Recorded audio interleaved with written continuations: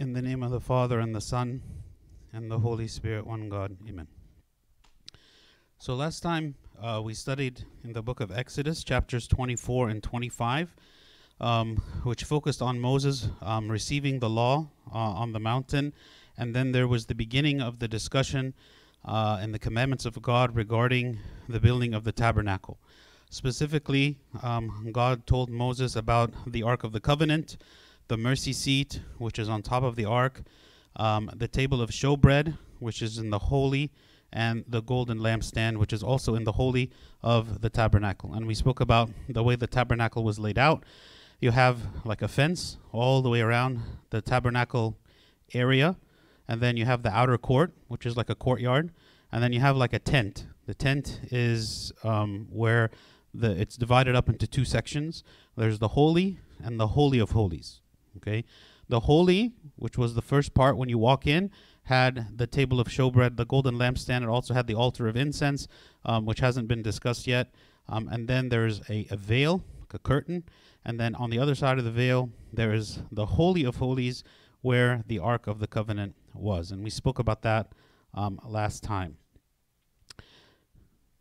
Today we're going to continue speaking about the tabernacle and some of the other materials that are used in the construction of the tabernacle, starting in Exodus chapter 26. So it says, "Moreover, you shall make the tabernacle with 10 curtains of fine woven linen and blue, purple, and scarlet thread, with artistic designs of cherubim you shall weave them." Okay, so this is the actual tent of the tabernacle itself, right? So you have the courtyard, the outer court, and then you have the actual tent of the tabernacle. So this is how God is explaining that the actual tent of the tabernacle should be. It is going to be made from the curtains of fine woven linen, blue, purple, and scarlet thread, with artistic designs of cherubim. The fine threads, the fine woven linen threads, this refers to the purity. Remember, we said every color and every material has some kind of meaning. The fine threads refer to purity. Blue refers to the fact that this is like a heavenly tabernacle. Purple is the color of royalty, it's the sign of the kingdom of God. And scarlet, which is red, is in reference to salvation through the blood of Christ. So we see kind of these elements being incorporated in the tabernacle, that this is a heavenly place. This is a royal place because it is the house of God, and also it is for the purpose of the salvation of the people, signified by the color scarlet. The length of each curtain shall be 28 cubits, and the width of each curtain 4 cubits. And every one of the curtains shall have the same measurements. 5 curtains shall be coupled to one another, and the other 5 curtains shall be coupled to one another. And you shall make loops of blue yarn on the edge of the curtain, on the selvage of one set, and likewise you shall do on the outer edge of the other curtain of the second set. 50 loops you shall make in the one curtain, and 50 loops you shall make on the edge of the curtain that is on the end of the second set, that the loops may be clasped to one another. And you shall make 50 clasps of gold, and couple the curtains together with the clasps, so that it may be one tabernacle. So he's just discussing how you're going to connect these curtains together to make the actual structure of the tent. You shall also make the curtains of goat's hair to be a tent over the tabernacle. You shall make 11 curtains. The length of each curtain shall be 30 cubits, and the width of each curtain 4 cubits. And the 11 curtains shall all have the same measurements. And you shall couple 5 curtains by themselves, and 6 curtains by themselves, and you shall double over the 6th curtain at the forefront of the tent. You shall make 50 loops on the edge of the curtain that is outermost in one set, and 50 loops on the edge of the curtain of the second set. And you shall make 50 bronze clasps, put the clasps into the loops, and couple the tent together, that it may be one. The remnant that remains of the curtains of the tent, the half curtain that remains, shall hang over the back of the tabernacle, and a cubit on one side and a cubit on the other side of what remains of the length of the curtain of the tent shall hang over the sides of the tabernacle, on this side and on that side, to cover it. You shall also make a covering of ram skins dyed red for the tent, and a covering of badger skins above that. And for the tabernacle you shall make the boards of acacia wood, standing upright. 10 cubits shall be the length of a board, and a cubit and a half shall be the width of each board. 2 tenons shall be in each board for binding one to another. Thus you shall make for all the boards of the tabernacle, and you shall make the boards for the tabernacle 20 boards for the south side. You shall make 40 sockets of silver under the 20 boards, 2 sockets under each of the boards for its 2 tenons. And for the second side of the tabernacle, the north side, there shall be 20 boards, and there 40 sockets of silver, 2 sockets under each of the boards. For the far side of the tabernacle westward, you shall make 6 boards, and you shall also make 2 boards for the 2 back corners of the tabernacle. They shall be coupled together at the bottom, and they shall be coupled together at the top by 1 ring. Thus it shall be for both of them, they shall be for the 2 corners. So there shall be 8 boards with their sockets of silver, 16 sockets, 2 sockets under each of the boards. And you shall make bars of acacia wood, 5 for the boards on one side of the tabernacle, 5 bars on the boards on the other side of the tabernacle, and 5 bars for the boards of the side of the tabernacle and for the far side westward. The middle bar shall pass through the midst of the boards from end to end. You shall overlay the boards with gold, make their rings of gold as holders for the bars, and overlay the bars with gold. And you shall raise up the tabernacle according to its pattern, which you were shown on the mountain. You shall make a veil woven of blue, purple, and scarlet thread, and fine woven linen. It shall be woven with an artistic design of cherubim. So now he's speaking about the veil. But prior to this, he's speaking about all these details about how the tent is going to look and how it's constructed and all these things. And it definitely strikes you as how detailed this design is. Again, God did not just tell the people, even from just a general way, like make me a tent that's approximately this size and this shape. And whatever it is that you do is fine. God took the effort and the time to explain every single material, every single, even the connections between them, and whether they were going to be gold or silver or linen or whatever it is, and even the wood is a specific kind of wood, acacia wood. God had in his mind a very specific plan and design for this tabernacle. This is why when we make even the church now, we make the church in a specific way, that there is a meaning behind the way that the church is made. And the church has these 3 main sections, just like the tabernacle did, the outer court and the Holy of Holies, right? And so it's important for us to identify that God is detail-oriented and he cares about the details. So it's not right for us to kind of turn kind of the faith and kind of make it superficial by saying all that matters is that we love one another. All that matters is fill in the blank, right? Because if that were truly the case, if that's all that matters, if that was the entirety of the faith, was simply to love one another, I'm not saying it's not important. It's definitely the foundation, right? But if that's really all that mattered, why is God going to these details? He would not have. Everything that the Lord says, all the commandments, if we go through all the commandments that God said, they're all important. Everything that God says is important. So we have to have a balanced faith, right? A moderate faith, one that balances all the different things that God says and does not focus on one extreme while neglecting everything else, right? For instance, some people, they focus on the extreme of salvation is by faith alone, only, and disregarding absolutely everything else. We know that salvation is by faith. We believe that salvation is by faith. But what does that mean? Well, that salvation is by faith. Does that mean that works are completely ignored by God? That works have no purpose at all in the eyes of God? And then others go to the opposite extreme and they make salvation to be primarily by our works. That what matters to God the most is whether we are good people. The goodness of our actions, of our thoughts, determine salvation. Again, this is not what God said. But if you read all of the scripture together, you see that there is a synergy between faith and works working together, just as St. James himself said in his epistle, show me your faith by your works, right? Show me your faith by your works. Meaning, we are definitely to have faith, and there is no salvation apart from faith, but what does faith mean? What does it mean to have faith? Part of having faith and the demonstration of such faith is the works that we exhibit as a result of faith. Meaning that in order to have faith, it requires some kind of personal sacrifice, right? For me to say that I have faith, it means that I choose to live my life a certain way. It's not just a faith of my mind. It's not just something that I declare and I proclaim and I say, I believe such and such and such. that is not sufficient for us to say that we are faithful or that we have faith. But faith is, yes, I believe such and such, but because I believe this, I will put it into action, right?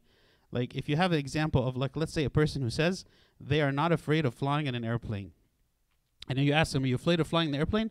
No, I'm not afraid of flying in an airplane. But every single time I come to travel anywhere, I refuse to take an airplane because I'm afraid. So even though I tell people, and maybe I want to believe about myself, that I am not afraid of flying, but my actions say different. My actions say I really am afraid of flying, right? So the words that we say and the actions that we do have to fit together, right? So God, when he is saying these details, right, think of it as all of the things that God presents to us in the scripture, right? All of them are important, and we have to focus on each one.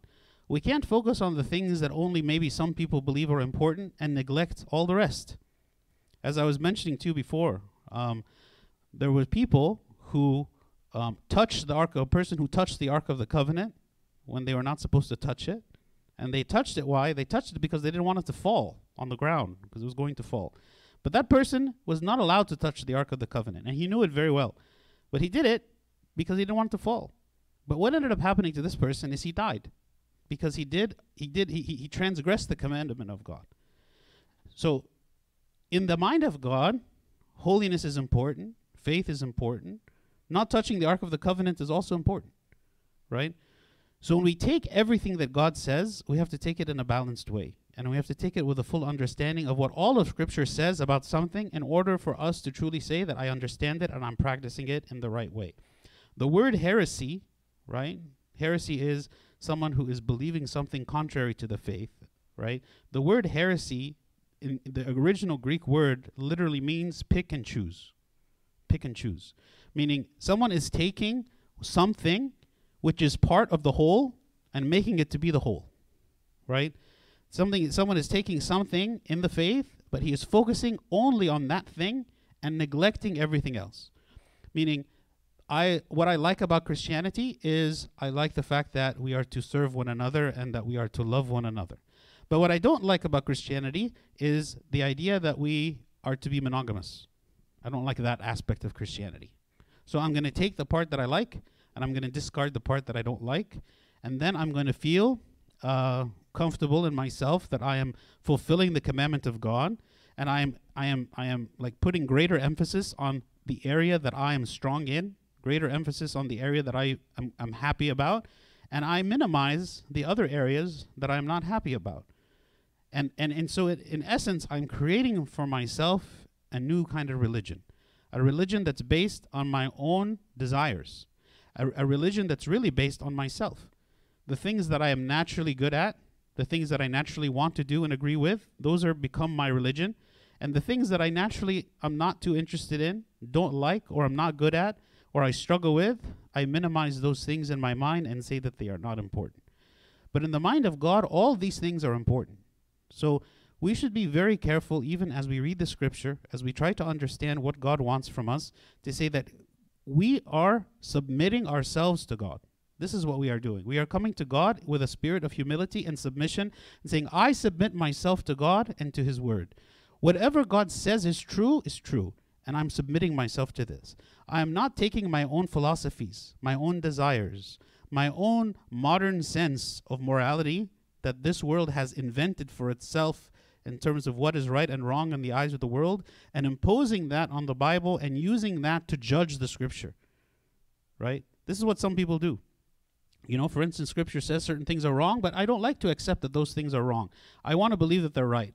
So I'm going to find some way to convince myself that this is actually not what scripture is saying, or that this is some outdated thing that no longer applies to us. So we need to be careful. And this is one of the things that we practice in the Orthodox Church, is that we always go back to how did the original church understand everything in the scripture? I'm not judging the scripture or interpreting it according to a 21st century mentality. I'm judging it according to how it was given, how the people understood it, how it was practiced, what was passed down from the Lord to the apostles, to their disciples, and what was instituted and established in the early church. And that's how we continue to understand the scripture, and that's how we continue to understand our tradition, holy tradition, and what we practice.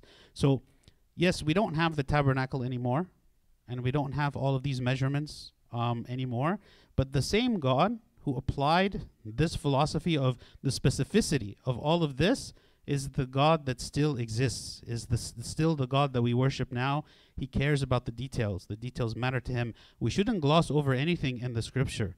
We shouldn't gloss over something and just say, oh, this thing is outdated or unimportant. No, we need to study it. We need to understand it. We need to apply it.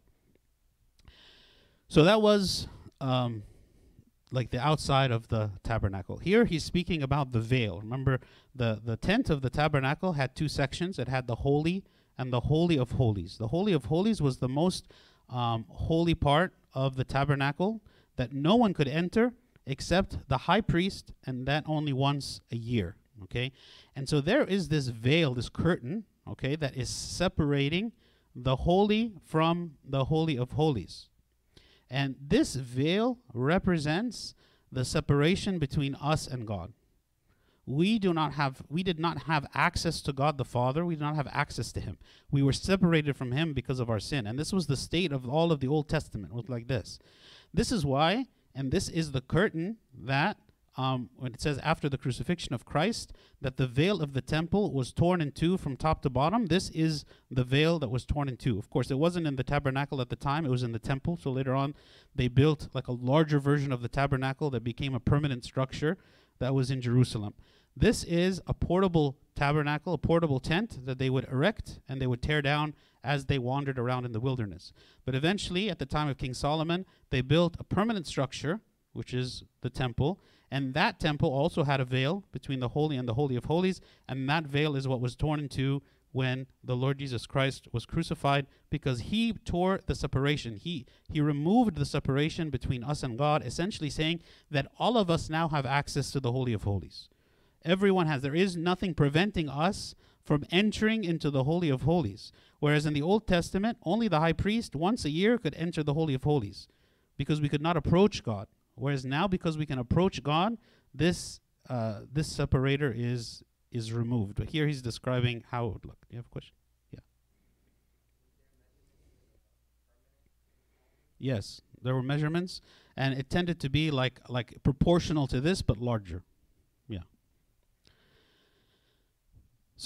Yeah. So you shall make a veil woven of blue, purple, and scarlet thread, the same materials and colors as we mentioned for the tent itself, and fine woven linen.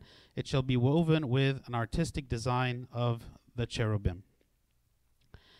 You shall hang it upon the 4 pillars of acacia wood, overlaid with gold. Their hooks shall be gold upon 4 sockets of silver. And you shall hang the veil from the clasps. Then you shall bring the ark of the testimony, which is the ark of the covenant, there behind the veil. The veil shall be a divider for you between the holy place and the most holy, which is also called the Holy of Holies. So you can see here on the right side, there is the holy, and on the left side, there is the most holy.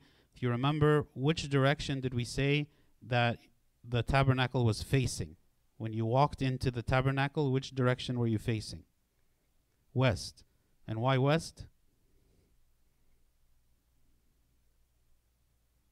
Huh? Because God said. But what does west represent symbolically? Yeah, the rejection or separation from God. Because that's why when we pray, we face the east, and our churches are built such that they're facing the east, because the scripture says that when the Lord comes in his second coming, he will come from the east. So east symbolically represents that we are like looking at God, or like we are reconciled to God and waiting for his coming. Okay? And the west represents the opposite. This is why actually in the baptism ceremony, okay, there is a part which is like a vow that the person who is being baptized takes. Okay? So a person who is being baptized, they face the west, and they say a vow that is essentially renouncing the devil, renouncing sin and evil and wickedness.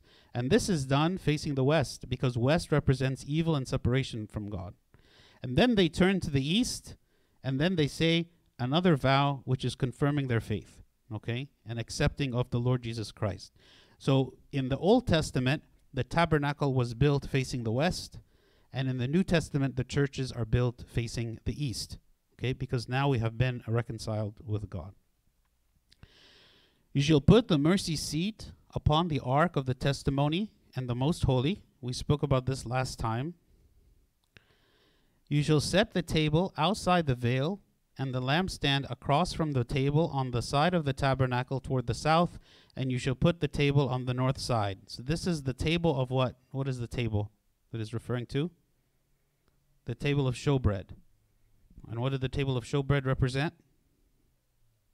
12 tribes, which was represented by what? 12 what? What's on the table? 12 breads. 12 bread, okay? And each bread represents a tribe. So, and what was the symbolism behind the bread? The Eucharist? Yes, you could, yes, from the New Testament you can say it is the Eucharist. It is the sustenance of God sustaining the people, both physically and spiritually, right? So essentially it's saying God is providing for the sustenance, the care of all of the Israelites, of all of the tribes of Israel. That's why there's 12 loaves of bread. And so that whoever sees it would remember that God is their provider, and God is providing for them. And this bread would be eaten by the priest on every Sabbath day and would be made again and would remain there on the table as a reminder of the sustenance of God. And the lampstand also, we spoke about how this represents that God is the light that illuminates them, and that this lampstand also is there in the holy. Okay, so you can see on the left here, there's the golden lampstand, okay, which was on the south side, right? So remember, if you're facing west, okay, south is on the left, okay, and the table of showbread on the right to the north. There's also the altar of incense there, which hasn't been discussed yet. And then you have that vertical line, which represents the veil. So on the right side there is the Holy of Holies, also called the Most Holy. And you see there the Ark of the Covenant with the mercy seat on top. You shall make a screen for the door of the tabernacle, woven of blue, purple, and scarlet thread, and fine woven linen made by a weaver. So this is the actual door that you enter the tent, right? So as you enter into what? Where do you enter? The holy, right? You enter into the holy when you enter this door. And you shall make for the screen 5 pillars of acacia wood, and overlay them with gold. Their hooks shall be gold, and you shall cast 5 sockets of bronze for them. Okay? Now he goes on. He discusses now one of the elements that is in the outer court. This is called the altar of burnt offering. It is in the outer court, and this is where all the animal sacrifices were taking place. Okay, so this is where they would offer the burnt sacrifices to God, was on this altar, which was in the outer court. You shall make an altar of acacia wood, 5 cubits long and 5 cubits wide. And remember, we said a cubit is about 1.5 feet. So this is very large. Okay. The altar shall be square, and its height shall be 3 cubits. You shall make its horns on its 4 corners. Its horns shall be of one piece, and you shall overlay it with bronze. Just a note here about the horns. Do you remember reading in the scripture about the horns of the altar? Okay, these are the horns of the altar. And it was said that whenever someone was chasing them in order to kill them because they had committed some kind of a crime or something they had done wrong, and so they were being chased by someone who wanted to kill them, they would run into the tabernacle or to the temple, and they would hold on to the horns of the altar, and then when they touched the horns of the altar, it's like they were redeemed and they couldn't be touched. No one could go in and kill them when they're holding the horns of the altar. And the Lord Jesus Christ, one of the names that he is given, is he's the horn of salvation. Okay? So these horns are like a representation and the redemption of God as the Lord Jesus Christ redeemed us. So when the Lord, we say about him, he's the horns of salvation, we mean what? That it is through him that we have forgiveness of our sins, that even though we are deserving of death because of our sins that we have committed, and yet we are saved from death and we are redeemed because of the blood of the Lord Jesus Christ. Okay? And this is the horns of the altar here on this altar.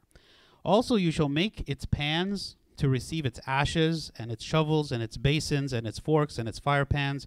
You shall make all its utensils of bronze. You shall make a grate for it, a network of bronze, and on the network you shall make 4 bronze rings at its 4 corners. You shall put it under the rim of the altar, beneath the network, maybe midway up the altar. And you shall make poles for the altar, poles of acacia wood, and overlay them with bronze. The poles shall be put in the rings, and the poles shall be on the 2 sides of the altar to bear it. So these poles is what would be used, just as in all the other things that were inside the tent, would be used to carry this. Remember, all of this had to be transported.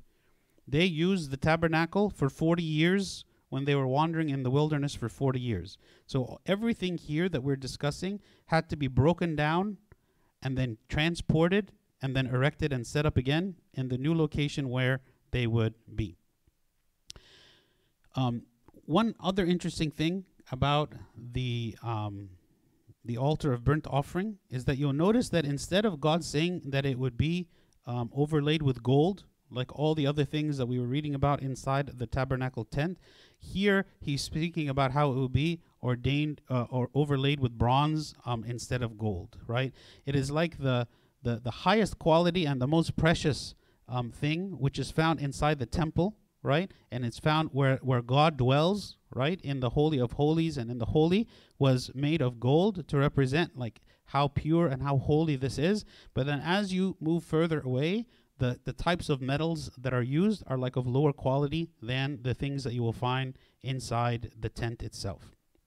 Like in the tent is like the representing heaven, and you find like the most beautiful and the most ornate things. So here's another view, so you can see how the tabernacle is laid out. So again, here is the tent. The first part of it is the holy. The part in the back there is the Holy of Holies. Here is the bronze altar, which is the altar of burnt offering that we were just describing. Here is the entrance of the entire tabernacle. So the door that we had spoken about before was this door. This entrance gate is something we are still going to discuss. And now he's going to speak about the outer court. You shall also make the court of the tabernacle, the outer court. For the south side there shall be hangings for the court made of fine woven linen, 100 cubits long. So he's speaking here about the fence. Okay, he's speaking about the fence here that you see all the way around. 100 cubits long for one side, and its 20 pillars, and their 20 sockets shall be bronze. The hooks of the pillars and their bands shall be silver. Likewise, along the length of the north side there shall be hangings 100 cubits long, with its 20 pillars and their 20 sockets of bronze, and the hooks of the pillars and their bands of silver. And along the width of the court on the west side shall be hangings of 50 cubits, right? So it was 100 cubits by 50 cubits. That is the dimensions of the entire tabernacle. With their 10 pillars and their 10 sockets, the width of the court on the east shall be 50 cubits. The hangings on one side of the gate shall be 15 cubits, with their 3 pillars and their sockets. So now he's speaking about the east side, okay? The side that you walk in from in the entrance gate.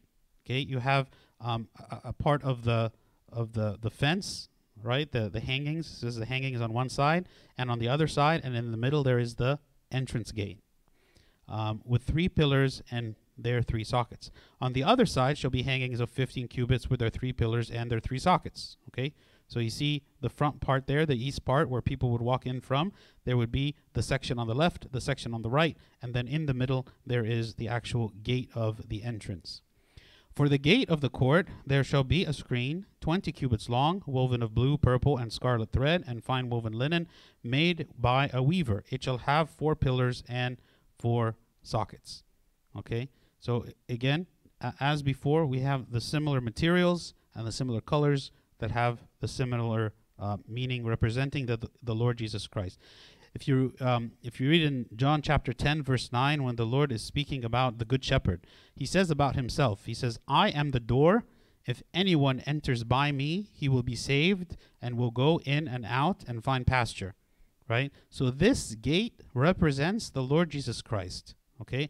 And again, the colors, right? Blue for the heavenly, purple for royalty, and scarlet for salvation through the blood, okay? So this door represents the Lord Jesus Christ, especially he says about himself, I am the door. All the pillars around the court shall have bands of silver, their hooks shall be of silver, and their sockets of bronze. The length of the court shall be 100 cubits, the width 50 throughout, and the height 5 cubits, made of fine woven linen, and its sockets of bronze. All the utensils of the tabernacle for all its service, all its pegs, and all the pegs of the court shall be of bronze. And you shall command the children of Israel that they bring you pure oil of pressed olives for the light, to cause the lamp to burn continually. So they would use this oil to light these lamps that are on the golden candlestand. And the tabernacle of meeting outside the veil, which is before the testimony, Aaron and his sons shall tend it from evening until morning before the Lord. It shall be a statute forever to their generations on behalf of the children of Israel. So he's now going to introduce the priesthood. Okay, so all of the priests, which were the ones that were to offer the sacrifices, the ones who are interceding to God for the people, who would facilitate all of the burnt offerings and all the sacrifices that the people would offer, this was the role of the priests, and they were all from the sons of Aaron. Remember, Aaron is the brother of Moses. Okay, all of the descendants of Aaron were the ones who were the priests, okay, who were to become the priests. And Aaron was the first high priest, okay. So he's going to speak now. God is speaking about the actual garments of the priesthood. Even the garments of the priest all had meaning, and they were very specific in the way that God commanded that they were to be made, okay. So he says, now take Aaron, your brother, and his sons with him from among the children of Israel, that he may minister to me as priest. Aaron and Aaron's sons, Nadab, Abihu, Eleazar, and Ithamar. And you shall make holy garments for Aaron your brother, for glory and for beauty. So these garments, okay, were these special clothes that the priests were to wear, which indicates that they had a special role and rank among the people, so they could be easily identified. Okay, one of the reasons the priests in the Orthodox Church dress differently than others, so they can be easily identified, so people will know that this person is a priest. Also, the specifics of the garments themselves that Aaron and his sons were to wear had a very specific meaning. Okay, and we're gonna talk about that. It says, "You shall speak to all who are gifted artisans, whom I have filled with the spirit of wisdom, that they may make Aaron's garments to consecrate him, that he may minister to me as priest. And these are the garments which they shall make: a breastplate, an ephod, a robe, a skillfully woven tunic, a turban, and a sash." So these are all the different elements of the garments of the priest. "So they shall make holy garments for Aaron your brother and his sons, that he may minister to me as priest." Okay, and here we can try to. Can we zoom in on this or no? Here.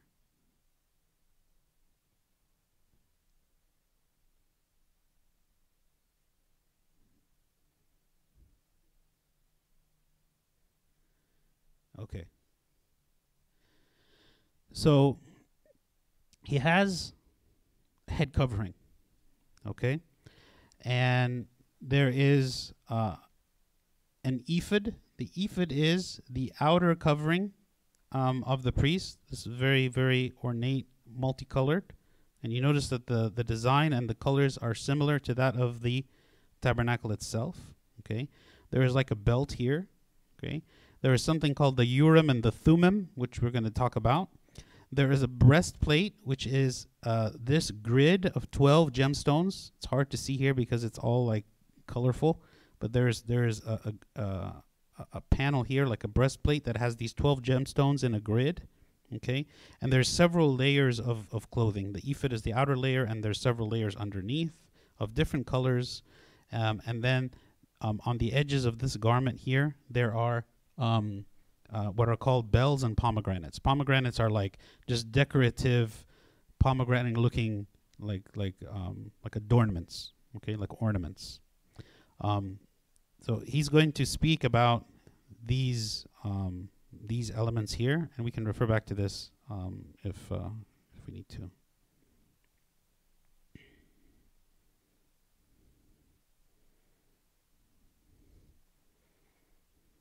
Okay. They shall take the gold, blue, purple, and scarlet thread and the fine linen, right? This is the same materials used to make the tabernacle. And they shall make the ephod, which is that outer colorful garment, of gold, blue, purple, and scarlet thread and fine woven linen artistically worked, okay? The idea that the materials of the priesthood garment, the ephod, are the same as that of the tabernacle means something. It means that the role of the priest is indistinguishable from and cannot be separated from the tabernacle itself, right? The priest is working to fulfill the same mission and goal that God erected the tabernacle for, which is the salvation of the people, right? They are one. They cannot be separated from one another, right? The priesthood and the church are working together, right? The priests bring the people to the church. They bring the people to God. And the tabernacle was the house of God. So the role of the priest was to bring the people, to bring them to repentance, to bring their offerings, to sacrifice them to God in the tabernacle, to reconcile the people with God. This is one of the main roles of what the priesthood is about. It's about reconciling people with God, and the role of the priest cannot be separated from that of the church, that of the tabernacle. It shall have, this is the ephod, it shall have 2 shoulder straps joined at its edges, and so it shall be joined together. Okay, so he's speaking about the way the shoulder straps are. And the intricately woven band of the ephod, which is on it, shall be of the same workmanship, made of gold, blue, purple, and scarlet thread, and fine woven linen. Then you shall take 2 onyx stones and engrave on them the names of the sons of Israel, 6 of their names on one stone and 6 names on the other stone in order of their birth. So there are these onyx stones, and on these stones are engraved what?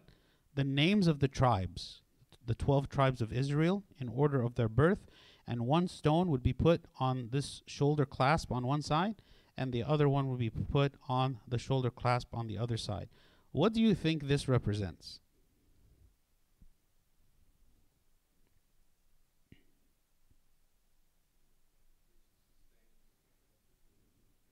Okay, the priest sustains the people of Israel. In what way does the priest sustain them? Carrying them, right? Exactly. This is like he is carrying their burden, right? He is bearing them, because it is the role of the priest to present the people to God, right? To present the people to God and to carry them to God, to bring them to God. Okay, so this is what it means. Like, the priest is always like bearing the burden of the people on him. He's always remembering the people. He's always keeping them in his thoughts, in his prayers, that he is always thinking about them and serving them. It says, with the work of an engraver in stone, like the engravings of a signet, you shall engrave the 2 stones with the names of the sons of Israel. You shall set them in settings of gold. Okay? And you shall put the 2 stones on the shoulders of the ephod as memorial stones for the sons of Israel. So Aaron shall bear their names before the Lord on his 2 shoulders as a memorial. You shall also make settings of gold. And you shall make 2 chains of pure gold like braided cords, and fasten the braided chains to the settings. Okay, so that's the onyx stones that have the names of Israel on them. The priest is carrying their burden, carrying them on his shoulders. The next is what's called the breastplate of judgment. Okay, the breastplate of judgment. It says, you shall make the breastplate of judgment artistically woven according to the workmanship of the ephod.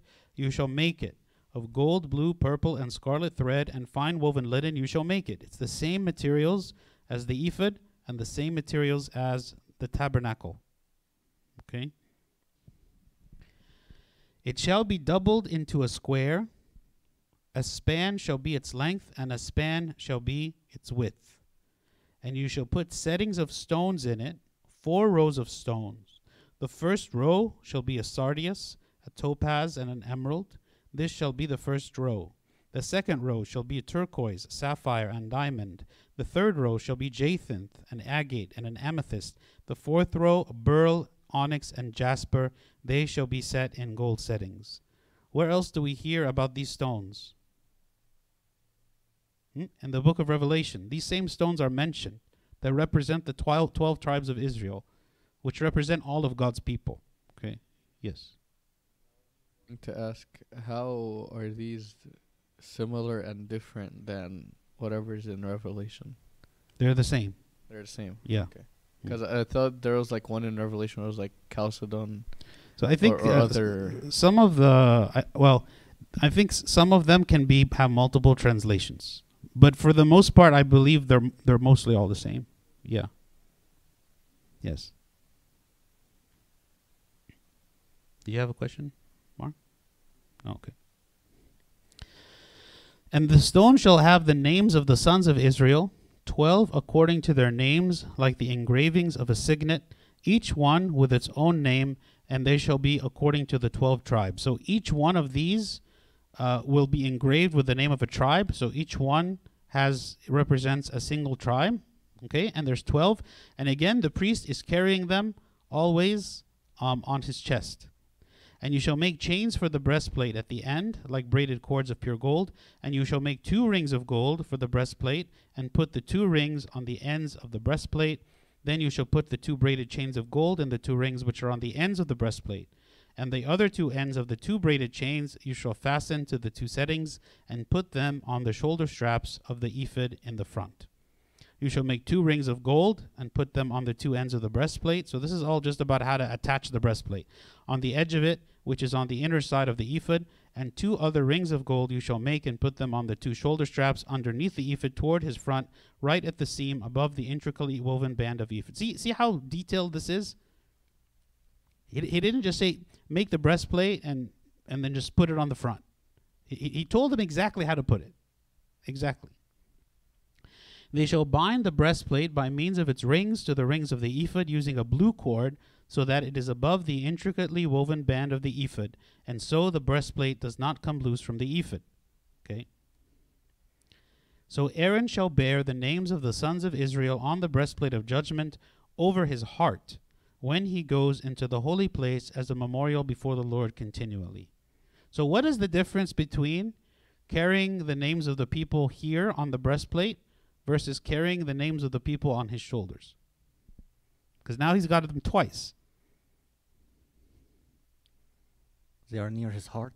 They're near his heart. And that's exactly what it says. Breastplate of judgment over his heart. So what does that mean that it's near his heart?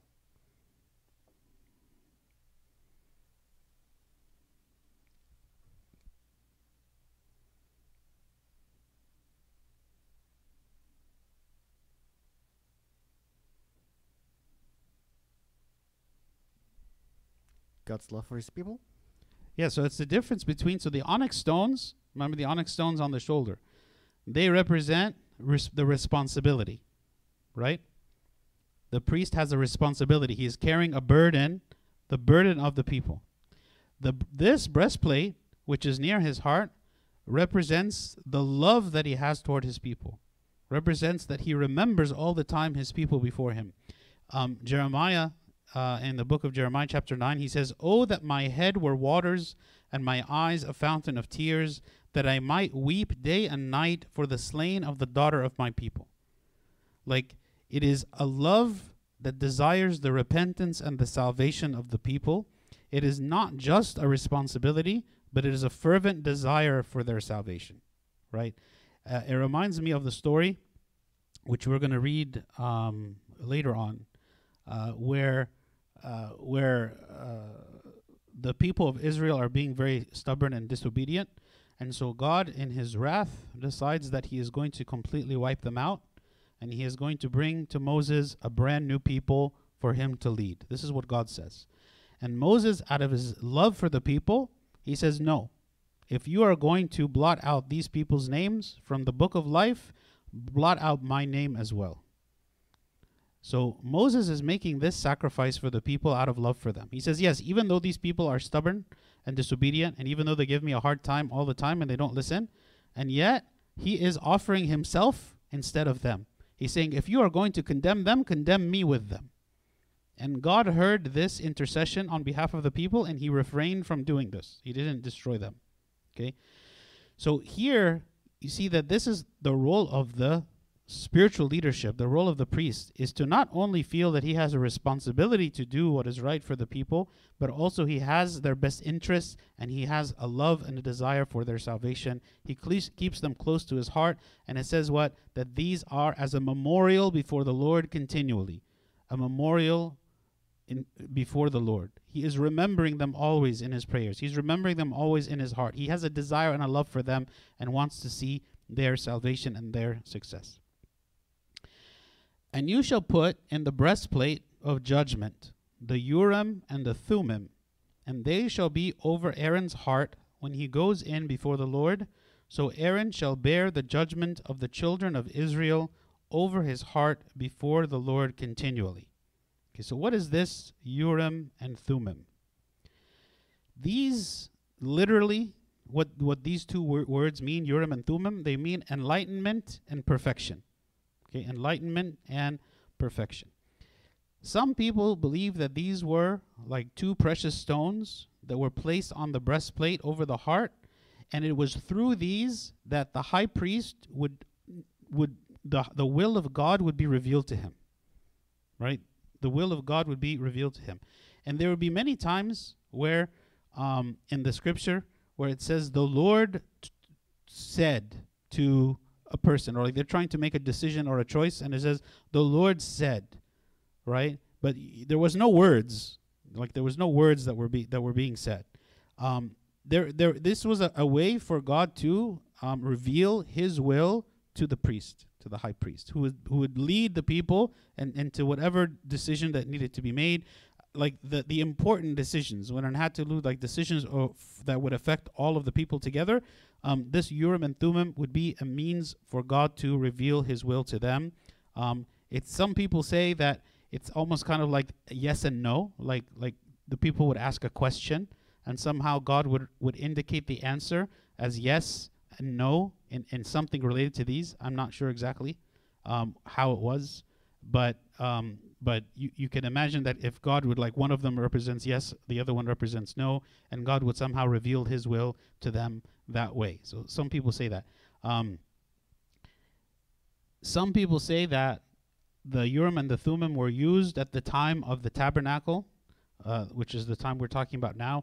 But finally, when after the temple was built, God would speak to the people through the prophets.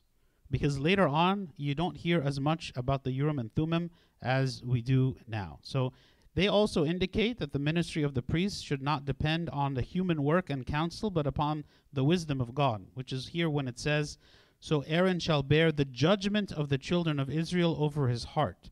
That it is the judgment of God that is governing the people, and not the judgment of Aaron. It is not the judgment of a man. Which is even when we speak in the church, like we have the council of the bishops, which is the Holy Synod. Okay, when they come together to make decisions on behalf of the whole church, we believe that they are inspired by the Holy Spirit, that the Holy Spirit is working in them for the benefit and the good of the church. Right? It is not the decisions of men, but it is the decisions of God that is reflected and communicated through the ecclesiastical order and through the council. You shall make the robe, okay, so this is the next thing, the robe that is underneath the ephod. You shall make the robe of the ephod all of blue. There shall be an opening for his head in the middle of it. It shall have a woven binding all around its opening, like the opening in a coat of mail, so that it does not tear. Okay, so this would be worn directly under the ephod, okay, and it represents the inner life of the priest. You know, so the ephod was on the outside is what you would see, right, that the priest is wearing. The blue that is underneath, okay, represents the inner life. And remember, the color blue represents the heavenly. So it's like the inner life of the priest is filled with the heavens, is filled with the heavenly thought, okay, inside. And upon its hem you shall make pomegranates of blue, purple, and scarlet all around its hem, and bells of gold between them all around. A golden bell and a pomegranate, a golden bell and a pomegranate upon the hem of the robe all around. So that's what we saw in the picture at the bottom. So you can see at the bottom there. And it shall be upon Aaron when he ministers, and its sound will be heard when he goes into the holy place before the Lord, and when he comes out, that he may not die. Okay, so these bells, they refer to the proclamation of the word of God. Like wherever the priest goes, he is a constant reminder to all the people around him about God. Okay, and the pomegranates are referring to like fruits. So you have bells and pomegranates. The bells is like enunciating and proclaiming the word of God, that wherever he goes, people would bring God into their remembrance. And the fruits, the pomegranates, they represent like the necessity of bearing fruits, the spiritual fruits that we bear as the children of God. And so again, these have a meaning that when he walks around, it will remind people of the presence of God, remind people of their need to strive for holiness. You shall also make a plate of pure gold and engrave on it, like the engraving of a signet, holiness to the Lord. So now we're talking about what's on his head. Okay, so there is this gold plate that says holiness to the Lord. And you shall put it on a blue cord, that it may be on the turban. It shall be on the front of the turban, so it shall be on Aaron's forehead, that Aaron may bear the iniquity of the holy things which the children of Israel hallow in all their holy gifts. And it shall always be on his forehead, that they may be accepted before the Lord. Okay.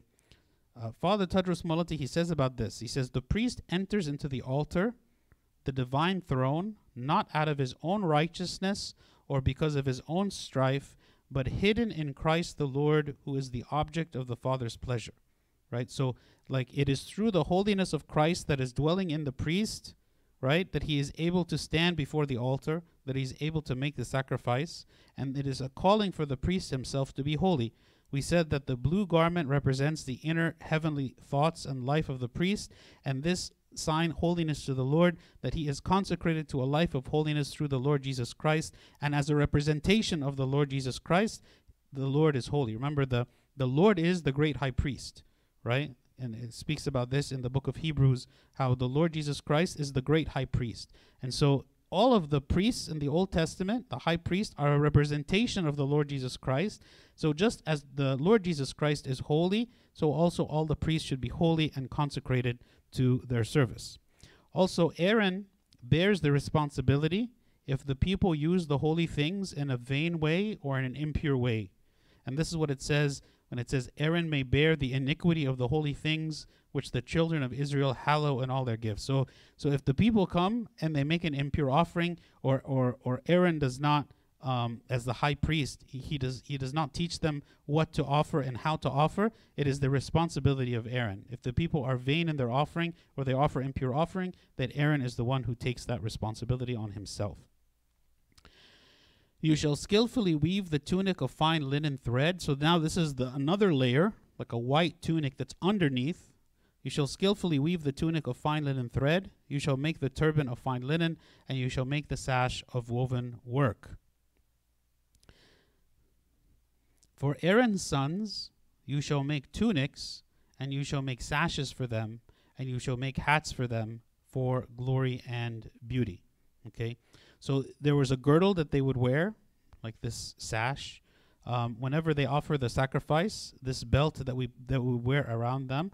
And this idea of girdling is something that was intended to refer to the idea that these priests are servants and ministers to their masters, right?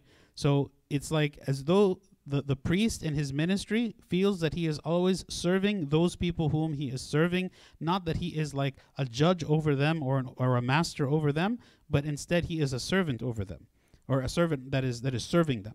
And actually we see this in the Lord Jesus Christ himself when he came after the Last Supper to wash the feet of the apostles. It says in John 13 verse 4, he rose from supper and laid aside his garments, took a towel and girded himself. And then he proceeded to wash their feet. So the idea of being girded here is a representation, and a representation of being a servant, right? So the priest having this girdle is like showing that he is ready to serve the people, just as the Lord Jesus Christ did so. And actually, on the day of Covenant Thursday during Holy Week, whenever we have the Liturgy of the Waters, the end prayer that we pray during that day, at the end of it, the priest will get the towel, he will gird himself just as the Lord Jesus Christ, and he will actually wash the feet of the congregation, right? And so this again represents that the priest is the servant of the people that is there to serve them. And so also here,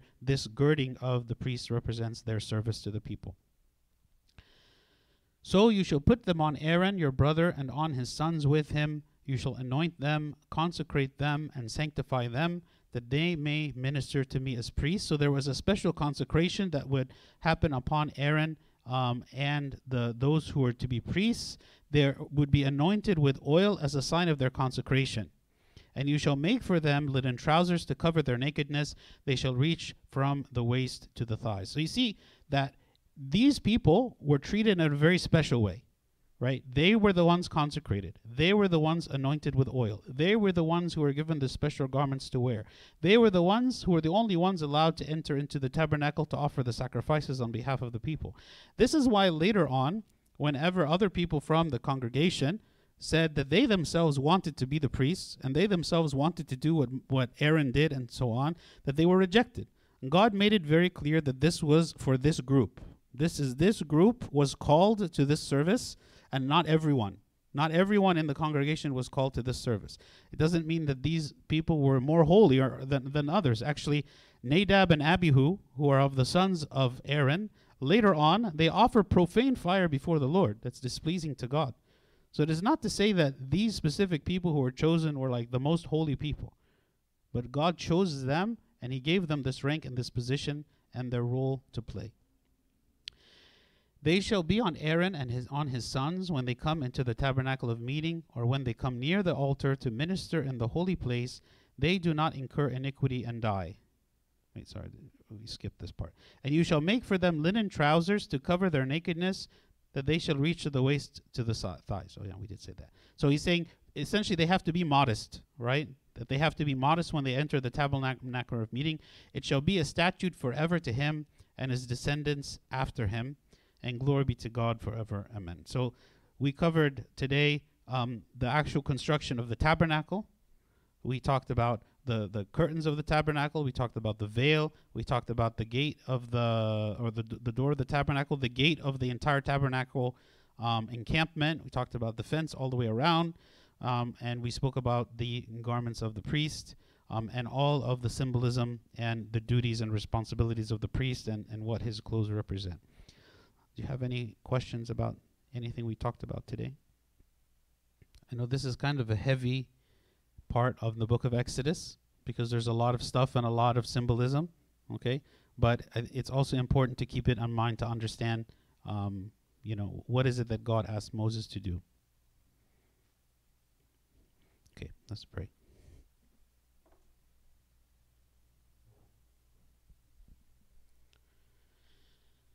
In the name of the Father, and the Son, and the Holy Spirit, one God, amen. We thank you, O Lord, for this day. We ask for your blessing in everything, and we ask that you help us to see the symbolism behind all of the beautiful things that you asked your people to do in the Old Testament and how they apply to us today, and how your Son, O Lord, came for our salvation through his blood, that we may be redeemed, and how this plan of salvation was set in motion even from after the fall in the Garden of Eden. We thank you, O God, for your mercy upon us and your desire to bring us to yourself. Grant us, O Lord, your salvation, and grant us, O Lord, to make use and to benefit from all of the gifts and the sacraments you have offered to us. Through the prayers of St. Mary, Archangel Michael, St. Paul, St. Mark, and all your saints, hear us as we pray thankfully. Our Father, who art in heaven, hallowed be thy name. Thy kingdom come, thy will be done on earth as it is in heaven. Give us this day our daily bread, and forgive us our trespasses, as we forgive those who trespass against us. And lead us not to temptation, but deliver us from the evil one. In Christ Jesus our Lord, for thine is the kingdom, power, and the glory forever and ever. Amen. The love of God the Father, the grace of the only begotten Son, our Lord God and Savior Jesus Christ, and the community, the gift of the Holy Spirit be with you all. Go in peace. The peace of the Lord be with you all. Amen. And also with your spirit.